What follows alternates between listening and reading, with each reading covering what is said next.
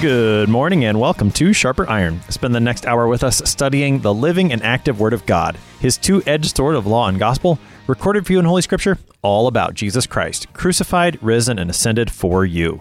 Thanks for tuning in this morning here on Worldwide KFUO. Christ for you, anytime, anywhere. I'm your host, Pastor Timothy Apple of Grace Lutheran Church in Smithville, Texas. Sharper Iron is underwritten by the Lutheran Church Extension Fund, where your investments help support the work of the Lutheran Church Missouri Synod. Visit lcef.org for more information. On this Tuesday, March 16th, we're studying Mark chapter 12, verses 38 through 44.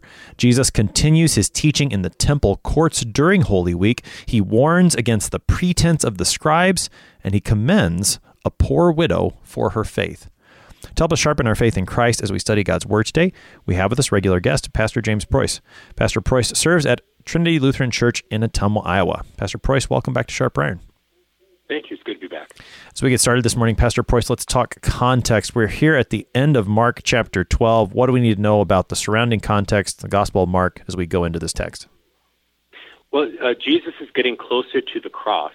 Mark is a short gospel, and much of it is, well, the whole thing really, but it focuses a tremendous percentage on his journey to the cross and the actual crucifixion, because there's only 16 chapters.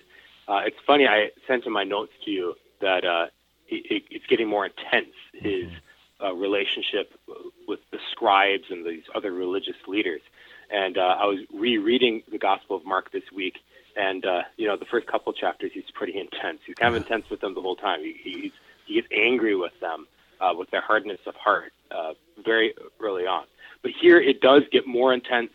The Sadducees, or the scribes, the Pharisees and Sadducees, are getting more antagonistic toward him, and he is being antagonistic to them as well. So at the beginning of chapter 11, this is his entrance into Jerusalem. He knows that he's going there to die, so he's arrived at the place where he is going to be crucified, and it's only a week away. He cleanses the temple, curses the fig tree. He rebukes them for challenging his authority. He tells this parable at the beginning of chapter 12 about the tenants, the ones who murder those sent to them and murder the son who is sent to them. And he speaks this parable against them because they are the tenants, and the temple and the religion of the Jews is the vineyard, and they have abused it and have rejected the prophets sent to them. He has the Sadducees go after him, or the scribes and the Pharisees, the Sadducees. They all go after him. He silences them all. And then at the very end, which is what you guys, I assume, would have discussed last time, with whose son is the Christ. And in Mark's gospel, it has Jesus just kind of say this in his teaching. In Matthew's gospel, he's much more direct, and he asks the Pharisees and has them answer the question. And then he says, "Oh, then if the Christ is David's son, how can he be his Lord?" And he cites Psalm 110. The Lord said to my Lord, "Sit at my right hand and put your enemies under your feet." So with that kind of sets us up here, because it says, "And in his teaching he said." So he silences the scribes and the Pharisees. He gets the people to marvel. There is this clear opposition between him and the scribes and all the religious leaders. And then you have this text that we're discussing right here, where he, of course, as you said, compares these scribes with that widow. I think you're right that the intensity has been building in Holy Week. Even as you said, it's been a while since we've looked at those early chapters in Mark. There was a lot of intensity there. The conflict between Jesus and the scribes and the Pharisees built very quickly in Mark's gospel, and it certainly was very intense. They were already plotting to destroy him back in chapter 3. But ever since the entry into Jerusalem in chapter 11, that intensity has been building. As you said, this back and forth between Jesus' opponents coming at him with questions that they think they're going to trap him with, and then Jesus evading their trap, teaching the truth, all the while upping the intensity level into the text that we've got today. And I think really building toward what's going to happen in chapter 13, where he's going to come out and tell his disciples, look, this temple, this building, it's going to be destroyed. And chapter 13 almost serves as a bit of a climax to that. And then, I mean, it goes, there's the mirror, I suppose, of what happened in chapter 11, where he cleansed the temple. Coming now in 13, he's going to say, this is one day going to be gone. I mean, you can just see how the conflict builds and builds and builds. And then all of that leading to what happens in chapters 14 and 15, where Jesus is betrayed by Judas. He's convicted, arrested, crucified, and all of the events that happen at the very end of Holy Week. It's really building here, like you said. Yeah, well, absolutely. I mean, something greater than the temple is here. These scribes and Pharisees, I mean, they focus so much on wealth and, even the gifts on the altar instead of the altar itself, let alone the God to whom that altar is built. So, Jesus is coming, and he is showing this all to be a shadow, and he's the substance. So it is, it's a great meditation in Lent, for sure. With that context in mind, we turn to the text. We're in Mark chapter 12, beginning at verse 38. And in his teaching, he said, "Beware of the scribes who like to walk around in long robes and like greetings in the marketplaces, and have the best seats in the synagogues and the places of honor at feasts, who devour widows' houses and for a pretense make long prayers. They will receive the greater condemnation." And he sat down opposite the treasury and watched the people putting money into the offering box. Many rich people put in large sums. And a poor widow came and put in 2 small copper coins, which make a penny. And he called his disciples to him and said to them, "Truly I say to you, this poor widow has put in more than all those who are contributing to the offering box. For they all contributed out of their abundance. But she, out of her poverty, has put in everything she had, all she had to live on." That's the text for today, Mark 12, verses 38 through 44. Pastor Preuss, as you said, the text begins that we've got today, in his teaching, he said, in Jesus' teaching. Again, about that teaching, what particularly does Mark want us to recall from what he's said before? Why is this so important that Jesus is teaching here during Holy Week? Well, yeah, it's actually pretty easy if you're looking at the context. Right before, as Jesus taught in the temple, he said, "How can the scribes say that the Christ is the son of David? David himself in the Holy Spirit declared, 'The Lord said to my Lord, sit at my right hand until I put your enemies under your feet.'" And of course, in Matthew's gospel, he then says, and from that time on, because this is just a parallel of Matthew 22, he says, from that time on, nobody dared to ask him any more questions. So here you have, and in his teaching, so obviously he's teaching other things. He's teaching the Great Commandment, but he is now warning against the scribes. So you have this positive and this negative. The positive is what ought to be taught. The negative is beware of those who do not teach it. So it's kind of like in our catechism, how is God's name kept holy? God's name is kept holy when the word of God is taught in its truth and purity, and we as the children of God also lead holy lives according to it. Help us to do this, dear Father in heaven. But anyone who teaches or lives contrary to God's word profanes the name of God among us. Protect us from this heavenly Father. And it's that. But anyone who would, live, teach or live otherwise, contrary, profanes the name of God. It's that he is addressing here. The scribes are supposed to be teachers of the church. They're supposed to know better, and they do not. They don't even understand who the Christ is. And it's not just that they don't understand who the Christ is. I mean, that could be forgiven, but they refuse to learn.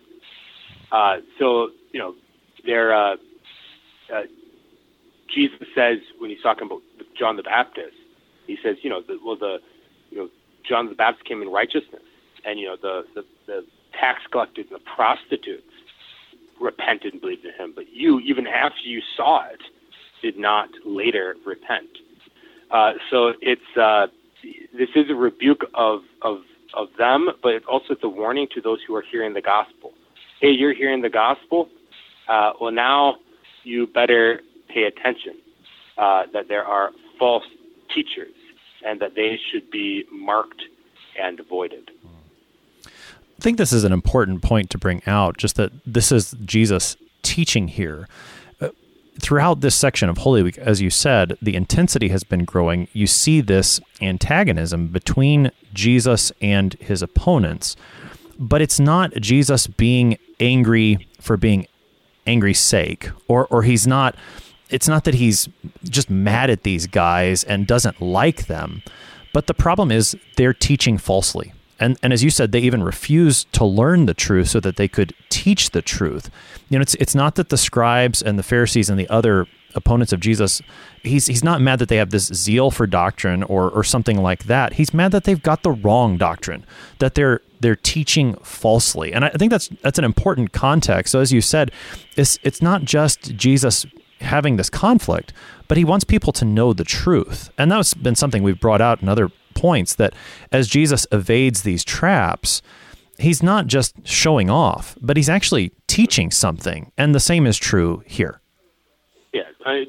Jesus' concern, we'll get to that when we talk about they receive the greater condemnation. Well, why? Well, it's because he cares for his sheep.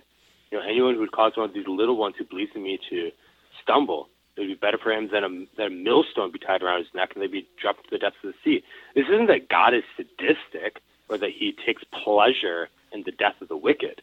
It's the same. It's like, a shepherd has to not only guide the sheep to streams of gentle water and to green pasture, but he also has to, sling a rock at the head of wolves and beat them with his rod and kill them to protect the sheep. And this is how Christ is. And also we'll notice that he says, beware of the scribes who like to walk around. So there are some scribes, believe it or not, who do follow him. And we see this with some of the religious leaders like Joseph of Arimathea and Nicodemus, who, although cowardly during Jesus' life, did take courage at his crucifixion and at his death, and then went and anointed and provided for his dead body. So, Jesus is not a hater, as they say. Everything he does is out of love, even his rebukes. And it's something that I think pastors need to know, and also Christians in general, the hearers, that the preaching of pure doctrine is not simply saying the positives of what is true, but it is also the rejecting of what is not true. And this is always the way it has been. This isn't something that was made up by our Lutheran confessors. If you've read the Augsburg Confession, you know that after every article, they'll say, and we condemn or we reject, the Anabaptists who teach otherwise, or things like that. No, this comes from Jesus himself, who taught us if you're going to proclaim true doctrine, that is true teaching, the teaching that saves, the words of eternal life, you must also reject and mark and avoid the false doctrine, which is poison, which scatters the sheep, which comes from Satan. And I think you said it beautifully before. This isn't Jesus being upset at zeal. Zeal without love, zeal without truth is evil. But zeal is not bad. Zeal comes from the Holy Spirit, and we should be zealous for the Lord. Jesus was zealous for the Lord. In fact, zeal consumed him because he loves the Lord and loves the Word of God so much. So Jesus says, beware of the scribes. And then you said there are certain scribes he wants you to watch out for. So he indicates what marks them. Beware of the scribes, the ones who like to walk around in long robes. They like greetings in the marketplaces. They get the best seats in the synagogues. They get the places of honor at feasts. What's wrong with this? Why are these the signs that Jesus points out to mark these scribes? Well, it shows that they're worldly. In John chapter 5, verse 44, Jesus says, "How can you believe when you receive glory from one another, and do not seek the glory that comes from the only God?" And this is something that's very consistent. It's in all the Gospels. It's in the epistles. In Galatians chapter 1, verse 10, this passage, that's right after he says, if anyone preaches any other gospel, let him be anathema, and he repeats that twice. And then in verse 10 of Galatians chapter 1, For am I now seeking the approval of man or of God? Or am I trying to please man? If I were still trying to please man, I would not be a servant of Christ. So he's pointing out that they are not servants of Christ. because they are seeking the approval of men. Jesus also says in Matthew chapter 6, verse 1, he says, beware of practicing your righteousness before other people in order to be seen by them, for then you will have no reward from your Father who is in heaven. And much of what is in Matthew 6 leading up to the Lord's Prayer is covered right here, especially when it gets into the long prayers. So if you are worldly, then you are not heavenly. I mean, if you're either born of the flesh or you're born of the Spirit. You either are seeking things of the earth that are perishable, or you're seeking heavenly things that are imperishable. Another thing I want to point out here is I think this is a classic example of synecdoche. Now, synecdoche is a term that it speaks of a figure of speech where a part refers to a whole or a whole refers to a part. And I think it's important for us Lutherans who believe the Bible is the Word of God to understand that there are certain figures of speech that we use in everyday language, but we also use in the Bible, because there are a lot of traps that are set for us by scoffers who don't believe the Bible is the Word of God. So you'll be asked a question like, do you believe the Bible is the Word of God? Yes. So do you believe there are any errors in the Bible? No, I don't believe there's any errors in the Bible. And then they'll set up a trap and say, so do you think that that literally this is what happened, that Jesus literally said this or that and the other thing? And you're like, well, yes. They said, so this literally happened. Well, yes, but here it says this happened. Aha, I caught you. And if you aren't familiar with the way language works, like you don't even have to know Greek or Hebrew or anything, just know how language in general works, you can get caught. So synecdoche, like I said before, is when a part refers to a whole or a whole refers to a part. So Philip Melanchthon talks about this in the Apology of the Augsburg Confession, when he refers to in Luke chapter 7, where Jesus says that the woman loved much, or she's been forgiven much, for she loved much. And here he says that the synecdoche is having the effect refer to the cause. So when he says that she is forgiven much because she loves much, he's not saying that her forgiveness came on account of her love, but rather her love is the effect of her forgiveness. So he, and which is, if you read the whole chapter in context, you see that's very clear with the parable that he says that the one who's forgiven more forgives more, and he says, your faith has saved you. So it's very obvious that she's forgiven and she has great love because she has been forgiven. So we have examples of synecdoche in that way. And here's another example of synecdoche that he's saying, beware of the scribes. I really don't think he's talking only of the scribes, but he's using the scribes to refer to the scribes, the Pharisees, the Sadducees, the chief priests, and all of these groups who set themselves up as teachers of the church and are laying burdens on the people and are behaving as hypocrites. And I think it's obvious because the scribes and the Pharisees are regularly grouped together, and these criticisms, these very same criticisms he says of the Pharisees. So, for example, in Luke chapter 11, he writes, just turn one more page. In Luke chapter 11, he says, "Woe to you, Pharisees, for you love the best seat in synagogues and greetings in the marketplace." And then again in Luke 14, verse 7, he then says, "Now he told a parable to those who were invited when he noticed how they," and he's talking about these Pharisees, because he's invited to a ruler of the Pharisees' house, how they chose the place of honor. So, that's kind of a small point, but I do think it's a big point when we're thinking about biblical interpretation. That we Lutherans who believe the Bible is the Word of God should also recognize that there are figures of speech. And when we talk about something being literal, sometimes you can get caught in a trap there. And this is an example of synecdoche. I think Jesus is rebuking all of these groups. And then also for our context today, and we don't have Pharisees and Sadducees and scribes the way they did back then, at least not in the technical sense. But we do have people who set themselves up to be righteous outwardly and who love the adoration of people, and that is a sign that they are not seeking the heavenly reward. With that thought that this applies in today's world as well, those who would set themselves up as teachers and these signs that Jesus gives to Mark, I could imagine someone saying, well, Pastor Preuss or Pastor Apple, you wear a fancy robe when you conduct worship services. It looks nice. You say, I know we haven't talked about this yet, but you say long prayers in worship. How do we know where's that line where, why is it okay for a Lutheran pastor to wear a nice alb and a stole in worship and to speak eloquently in the prayers? What's the difference? Where do we, you see what I'm asking? How do we know when someone's making a pretense and when not? Yeah, well, I guess when they're making a pretense, when they're being hypocrites. Right.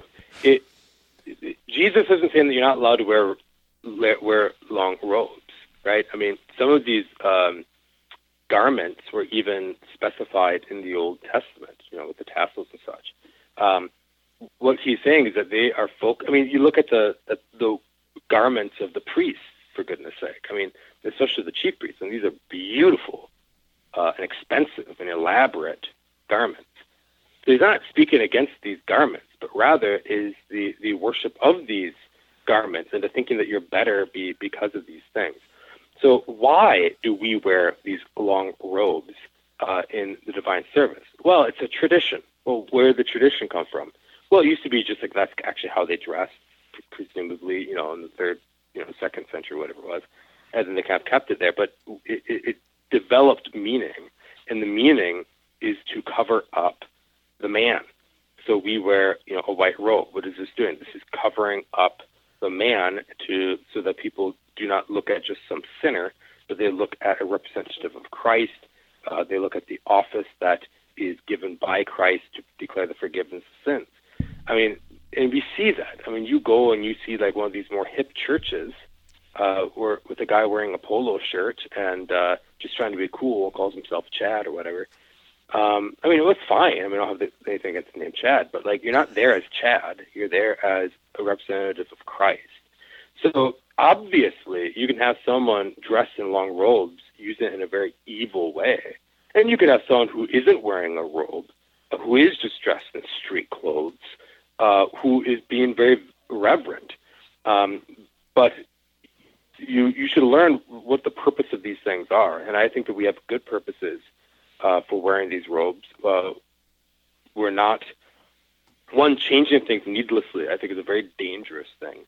It ends up being a distraction. Lutherans, especially in our church body, are used to going to church and they see that their pastor is covered up. And I mean, I have the privilege, as a young pastor, serving people who have had many pastors before me, and I'm just one of many, and they still come, and I mean, they've had pastors who are dead and gone now, right? They've had pastors who are 50 years older than them, and now they have pastors who are 50 years younger, right?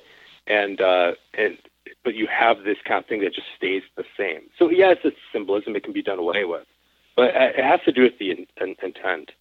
As far as the long prayers, I do think that can be a danger. I do think going off on praying for too long can be a dangerous thing when people are no longer paying attention. They only have such a long attention span. But I think you have to be careful, like, are our prayers really that long? And as a matter of fact, they're not.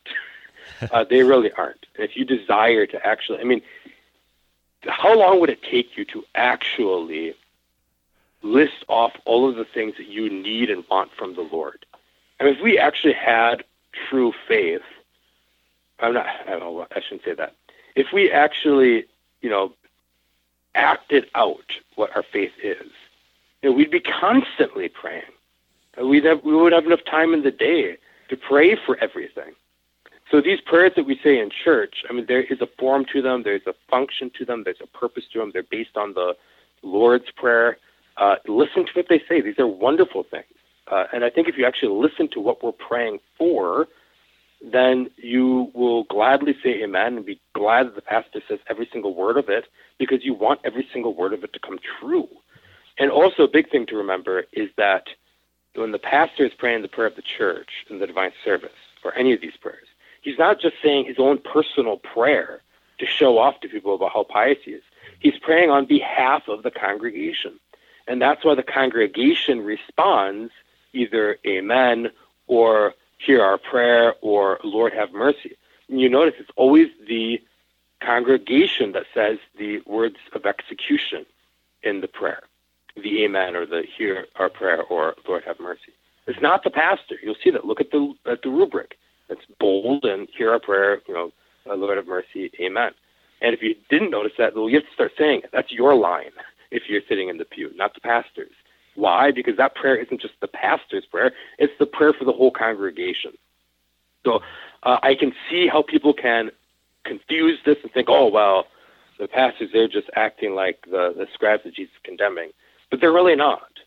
Only in a very, very superficial way could you interpret it that way, I think. I think that's a really helpful answer. And just a couple of thoughts.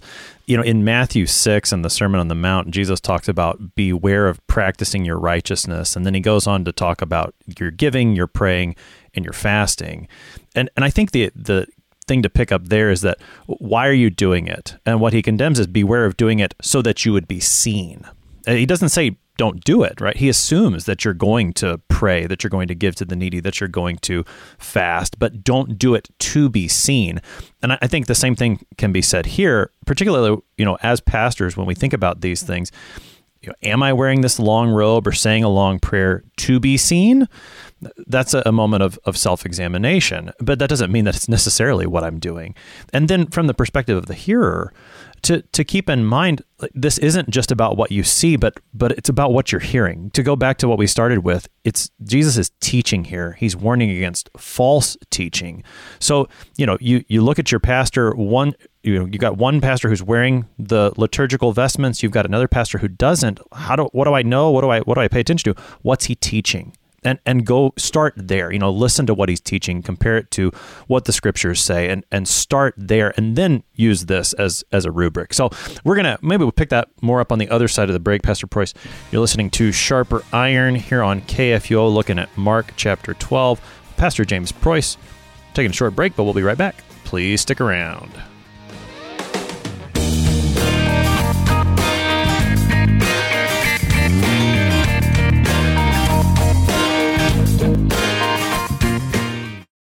Since 1978, Lutheran Church Extension Fund has had the humble privilege of supporting Lutheran Church Missouri Synod ministries and her workers. Thanks to faithful investors, LCEF has provided thousands of church workers, congregations, schools, and organizations with the low-cost loans and resources they need to reach more people with the saving name of Christ. To learn more, visit lcef.org or call 800-843-5233, 800-843-5233.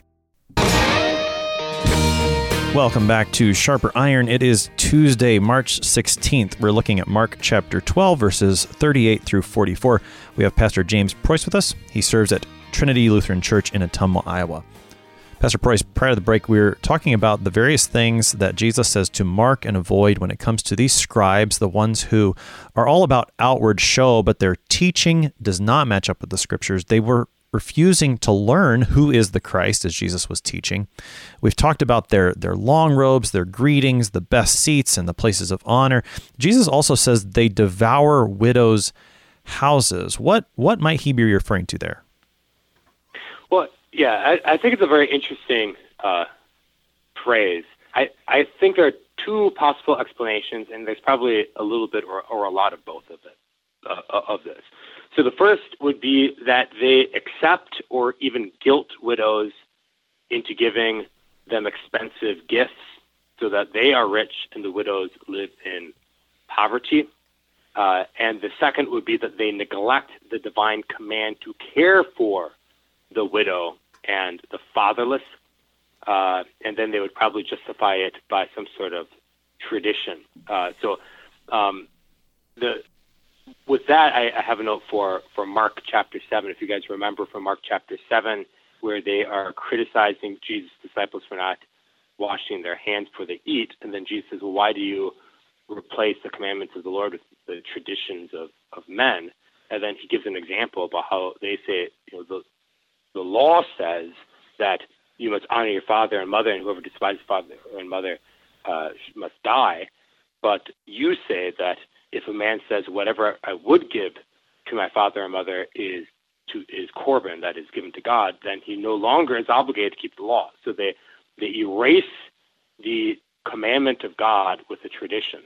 And you can very well see them doing something in this way. So there's the positive of the law and the negative of the law. The positive is that God commands that you take care of the widow, and the negative is that he forbids you from harming them.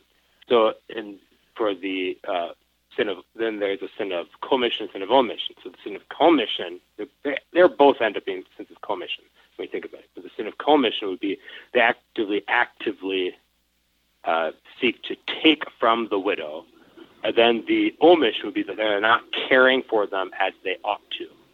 So I wrote down kind of a scenario that you have to be careful with conjecture, because you're not supposed to do this in contemporary life. You shouldn't be assuming the worst of your neighbor. Put the best construction and everything, or as the catechism, the update catechism says, explain everything the kindest way. But Jesus is very vague here. Not to say the scripture's not clear, but he doesn't give any specifics. But there are examples in history that you can see what they could do. So a scenario I think that could be very realistic is one of their own people dies, like a scribe or a Pharisee, whoever it is. And she has never managed the money, doesn't take care of any of these things, and her dead husband's friends come and say, hey, we're going to help you manage your estate, and we're going to take care of everything, and what we're going to do is we're going to set up a fund, a trust, so that you can have a pension and that you're going to be taken care of for the rest of your life. And what your husband would really like is for this to be given to the poor, given to the synagogue, and to be given to the temple, for the things of the Lord. And she'll say, oh, that's wonderful. Thank you so much for taking care of me and managing all this stuff. This was so stressful, and you're going to take care of these things. And, of course, he would want things to be taken care of, given to the Lord and to the synagogue. So then they give her a tiny little pension that she can barely live on, and then they take the rest of the money and enrich themselves, saying that they're giving it to the Lord, and then she is left in poverty. Another example would just simply be that a woman is living in poverty, and they're supposed to be taking care of her, and they say, well, technically we are taking care of her to such and such extent, and really the things of the Lord are more important. And then they go out and they spend their time in these really, really nice robes and things like that. So, I mean, today it could be like, a pastor's wife, our pastor dies, and his wife, he has like this pension, like, hey, we'll give you a small sum of money so you can, afford cabbages to eat. And we're going to then buy a bunch of incense and chasubles and pay for these long retreats in Hawaii for, like, I don't know, learn how to be a better preacher or counselor or something like that, and buy a bunch of wine and stuff like that, because we're giving to the church, and that's what your husband would want. So, I mean, maybe I'm having a little bit too much fun with this elaborate thing, but these are things that we see happen all the time, widows being taken advantage of, and under pretenses that seem good, and you could very well see such a situation happening. As you were talking there, I was reminded of what James writes in chapter 2. He talks about the brother or sister who's poorly clothed, lacking in daily food, and he imagines a Christian going up to that person and saying, "Go in peace, be warmed and filled," without giving them the things needed for the body. James says, what good is that? And he calls that a faith by itself without works, and that being a dead faith. That's not a very difficult situation to imagine here with these scribes, Pharisees, other religious leaders, that they, and I think, that word pretense, for pretense, they make long prayers. They're ignoring the needs of the widows, but in order to cover up that lack of faith and love both, they say these beautiful prayers that make them look very religious, very pious, And in fact, as elsewhere, Jesus would say they're just whitewashed tombs. Right. And you could very well see that. You could see them, a widow husband dies, the widow is left with his estate, and then they take all of it except for a tiny little amount, leave her in poverty, brag about how much they've given to her to take care of her, and then brag about how much money is being given to the synagogue and the temple, and make a really long prayer, religiously prayer, to justify it. Yeah, I really don't. The more I think of it, I don't really think I'm adding that much conjecture. I think this is the type of situation that Jesus is describing. With the long prayers, if I can quick, just talking about that. Jesus talks about this again in Matthew 6 as he leads up to the Lord's Prayer. And there are two kind of things that we think. Well, one, he criticizes them for the long prayers instead of having prayers of faith. And the reason is because they want to be seen by men. He talks about in Matthew 6 and Luke 18. But the other one is he criticizes the pagans, the Gentiles, for their long prayers, thinking they'll be heard by their many words. And I think that's something to remember, too. This is an indication of a lack of faith. Because these Pharisees, I don't think these Pharisees and scribes could even admit to themselves that they're trying to pull the wool over God's eyes. I think if you were to ask them, they would, in somewhat honesty say, yeah, well, we're doing this to God. We're doing this to be heard by God and things like that. But it's like the more they talk, the more not only are they convincing people around them, but they're convincing themselves, and they think they're convincing God. But if they actually believed in the promise, then, one, they wouldn't do these wicked things, and they would have confidence in their prayers. But their prayers just they get long-winded because they don't actually have confidence that God desires to do what they ask. Jesus then concludes this warning against the scribes and the religious leaders. He says they will receive the greater condemnation. Why does he say that? Well, it's because to whom much has been given, much is expected. It's very interesting. James chapter 3, verse 1. He says that you brothers, that we who teach, that not everyone should be a teacher, for we who teach will be judged with greater strictness. And when you look at the Greek, I sent it to you. I don't know if I want to read it on the air, but it's remarkable when I saw this how similar it is. So in Mark 12:40, he says, they will receive the greater judgment or the greater condemnation. And in 31, in James 3, verse 1, he says, for we know that, knowing that we will receive the greater judgment, or it's translated like this, will be judged with greater strictness, but actually we will receive the greater judgment. So these are teachers of the Word of God. They know the Word of God, and they're acting against it.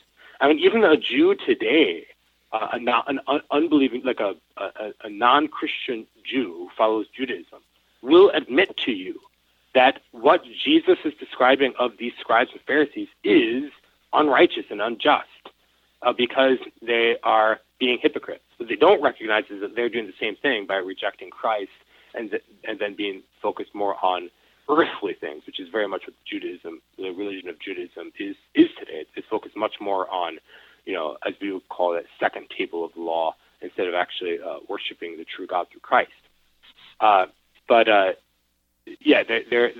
It's expected more of them. In Luke chapter 12, Jesus says, the one who knew his Father's will but did not do it will receive a more severe beating. In Matthew chapter 21, that's where Jesus rebukes them after that parable, and he says that even after they saw it, they did not then repent. In Romans chapter 2, he's rebuking actually Jewish Christians who judge and yet do the very things that they're condemning others for. He says the name of the Lord is blasphemed among the Gentiles because of you. And as I referred to earlier, whoever would cause one of these little ones who believes in me to sin, it would be better for him that a millstone be tied around his neck and that he be thrown into the depths of the sea. So it's because of the severity of the sin. One, it's more is expected of them because they have the Word of God, and then also because they're teachers and they're leading people astray.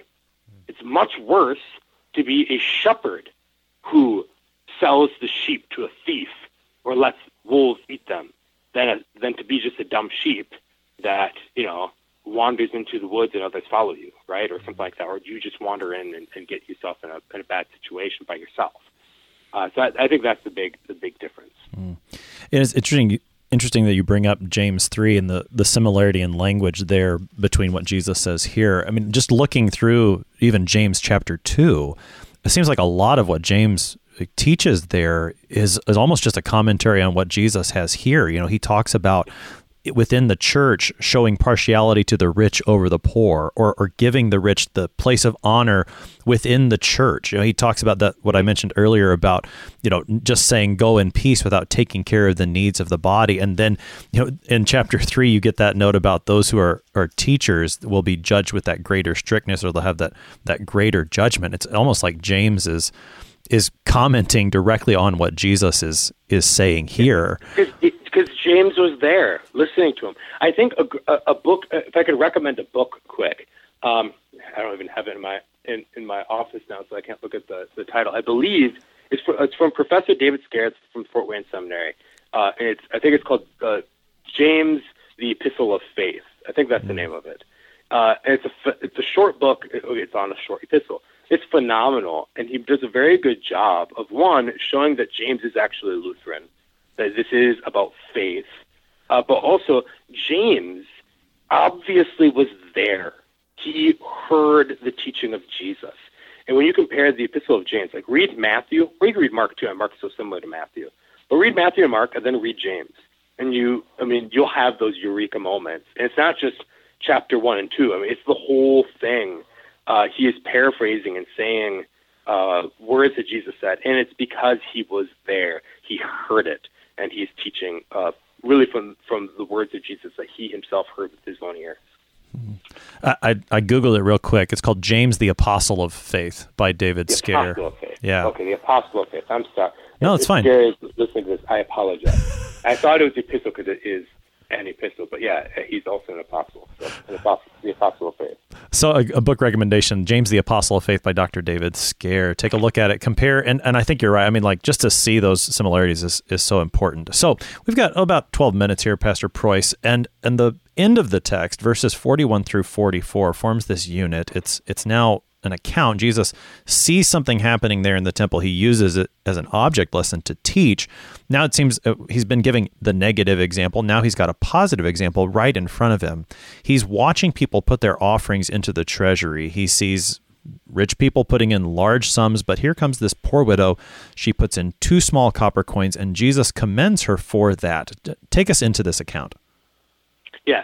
One, just quick, I think it's just hilarious how Jesus is able to do things that we would find very socially awkward. It's just like, who takes up a seat and just sits? Like right now, we're not passing the offering plate because of COVID, I guess.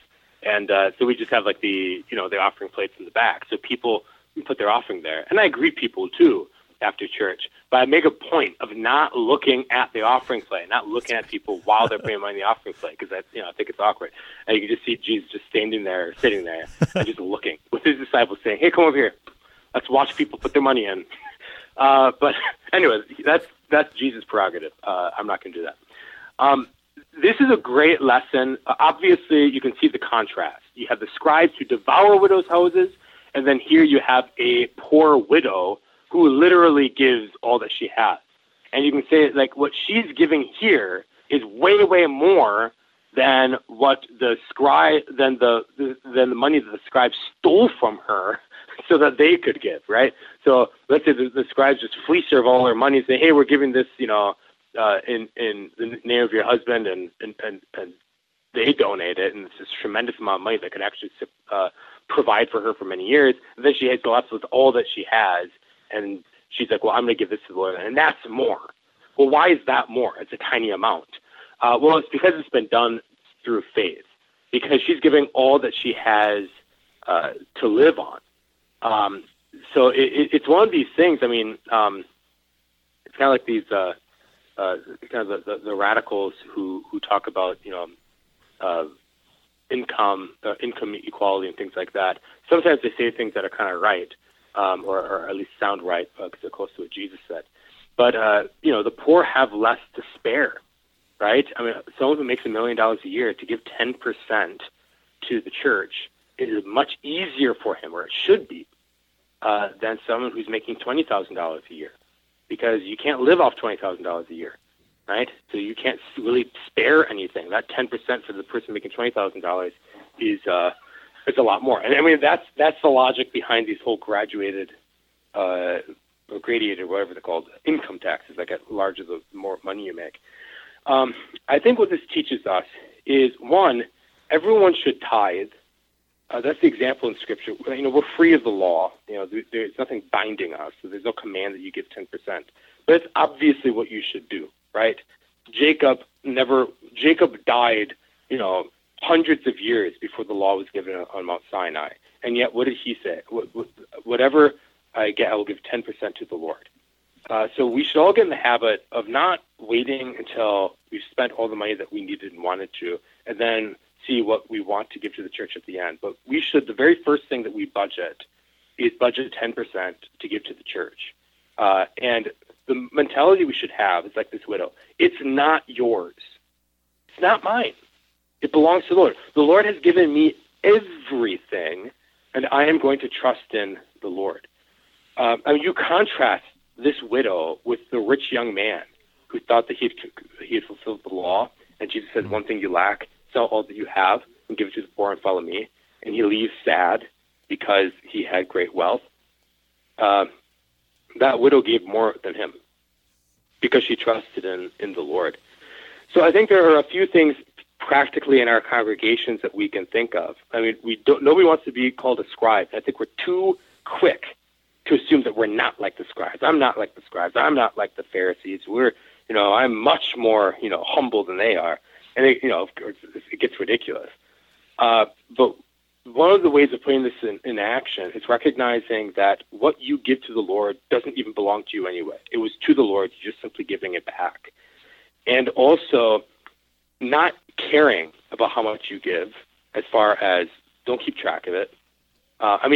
Yeah, you can fill in your tax and stuff like that. I'm not saying that's wrong. But, don't let your left hand know what your right hand is doing. And don't despise people who give less.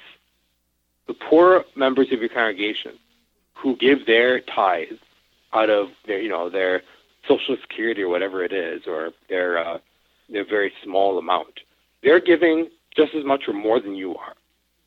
And if God did bless you with a good job and a good income, so that you're able, when you give your 10%, that you're able to provide for a majority of what the congregation needs, and the congregation is doing really well, and it's because of your large income. It's not because of your large income. It's because the Lord blessed the congregation through you, and you should be very humble and grateful that God would use you as His instrument. We really need to not be like the scribes, is to not think that because of us, that we're blessing God in some way with our material wealth. Or trying to seek some material reward. I think we have to get away from this idea that, okay, I'm going to donate to get new stained glass windows in the church, but I want my name in all of the stained glass windows so everyone knows who gave it. I think we have to be much more like this widow who didn't know Jesus was watching her and gave all that she had, but the Lord saw it. And it's an exercise of faith. Is there within this a connection that we could make to the devouring of widows' houses from the first part of the text in this way? And I think I've heard this somewhere. I couldn't tell you where. But that as the scribes, the Pharisees, are hearing what Jesus says, and they're watching what's going on with this widow, that she's putting in everything that she has to live on. And well, why? Why is she doing that? And I'm not saying this to diminish her faith, because that's obviously what Jesus says, that she's doing this out of trust for the Lord, but almost as a way of I don't know, backhanding the scribes, look what your teaching leads to. Where's she going to get her support? Now, I mean, the answer is, of course, the Lord is going to give continually. Yeah. And she's going to be provided for through the Lord. I mean, the Lord takes care of the widow and the fatherless when his people don't, and then the people that didn't take care of receive the judgment. But is there a connection there between those two things, you think? I think absolutely. And the way that the Lord, I think what's being indicated is that she's going to be provided for, but it's not going to be by the scribes, and it's going to be to their shame, because they should be providing for her. We don't know. I mean, in all honesty, we don't know the situation. She could just simply be a poor widow, and perhaps the scribes and the Pharisees didn't take a penny from her. But she shouldn't be in the situation that she's in, because they actually are supposed to be taking care of her. I mean, she's part of the community of faith. It's not like she's some unbeliever who's living, outside of the community of faith, but she's coming to give to the Lord. So God will provide to her, and if He provides for her apart from these scribes, the Pharisees, and the leaders of the church, so to say, then it's to their shame. And I think that's something that we Christians have to think about too. Who is poor in your congregation? You don't want. I don't think that we should be having poor Lutherans going to the Salvation Army asking for money, or going to some other church that thinks that the second table of the law is the entire gospel. But we should be providing for our own and taking care of them. And when they're being taken care of by others who don't even have the pure doctrine, that's to our shame, and that we should examine ourselves. Pastor Preuss, with about 3 minutes here on the morning, help us to wrap things up with this text. Point us to the good news, even in the midst of this warning. Give us the good news of Jesus Christ. That's a really good question.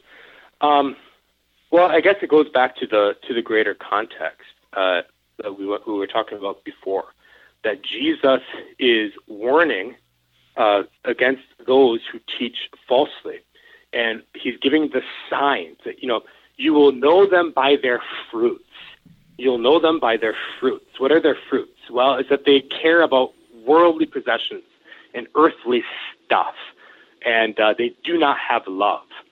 But what are the fruits of a true teacher of the Word? Well, he's not going to be overly obsessed with worldly praise and with worldly stuff, and he's going to love. And he's going to show, they will know that you are my disciples by how you love one another. But the biggest thing and the most obvious thing is the proclamation of the gospel. So if you're supposed to beware of and mark and avoid false teachers, then you should also be aware of and cling to the teaching of true teachers. And those are those who are going to preach Christ, who is the son of David, and yet he is also David's Lord, who's on the way to Jerusalem intentionally because he knows that he's going to be crucified there. And, tomorrow you guys are going to be talking about the destruction of the temple. How can the temple be destroyed? Well, because Christ is coming, and the temple of his body will be destroyed and will be raised again. And there will be no use for the temple anymore because Christ is our temple, and he is the cornerstone of the Christian church that will last forever. So I think what you have to do is by looking at the positive that Jesus is trying to enforce with this negative. Mark and avoid false teachers who are worldly and who have no true love, and go to those who preach the true gospel of Jesus Christ, who died for sinners, who gives us a salvation beyond this world, and that produces love in this world. Pastor James Preuss is the pastor at Trinity Lutheran Church in Ottumwa, Iowa, helping us this morning with Mark chapter 12, verses 38 through 44. Pastor Preuss, thanks for being our guest today. Well, thank you so much. You have a wonderful day. I'm your host here on Sharper Iron, Pastor Timothy Apple of Grace Lutheran Church in Smithville, Texas. If you have questions about Mark chapter 12 or any of the gospel according to St. Mark, send an email to kfuo@kfuo.org. We'd love to hear from you. Thanks for spending the morning with us. Talk to you again tomorrow.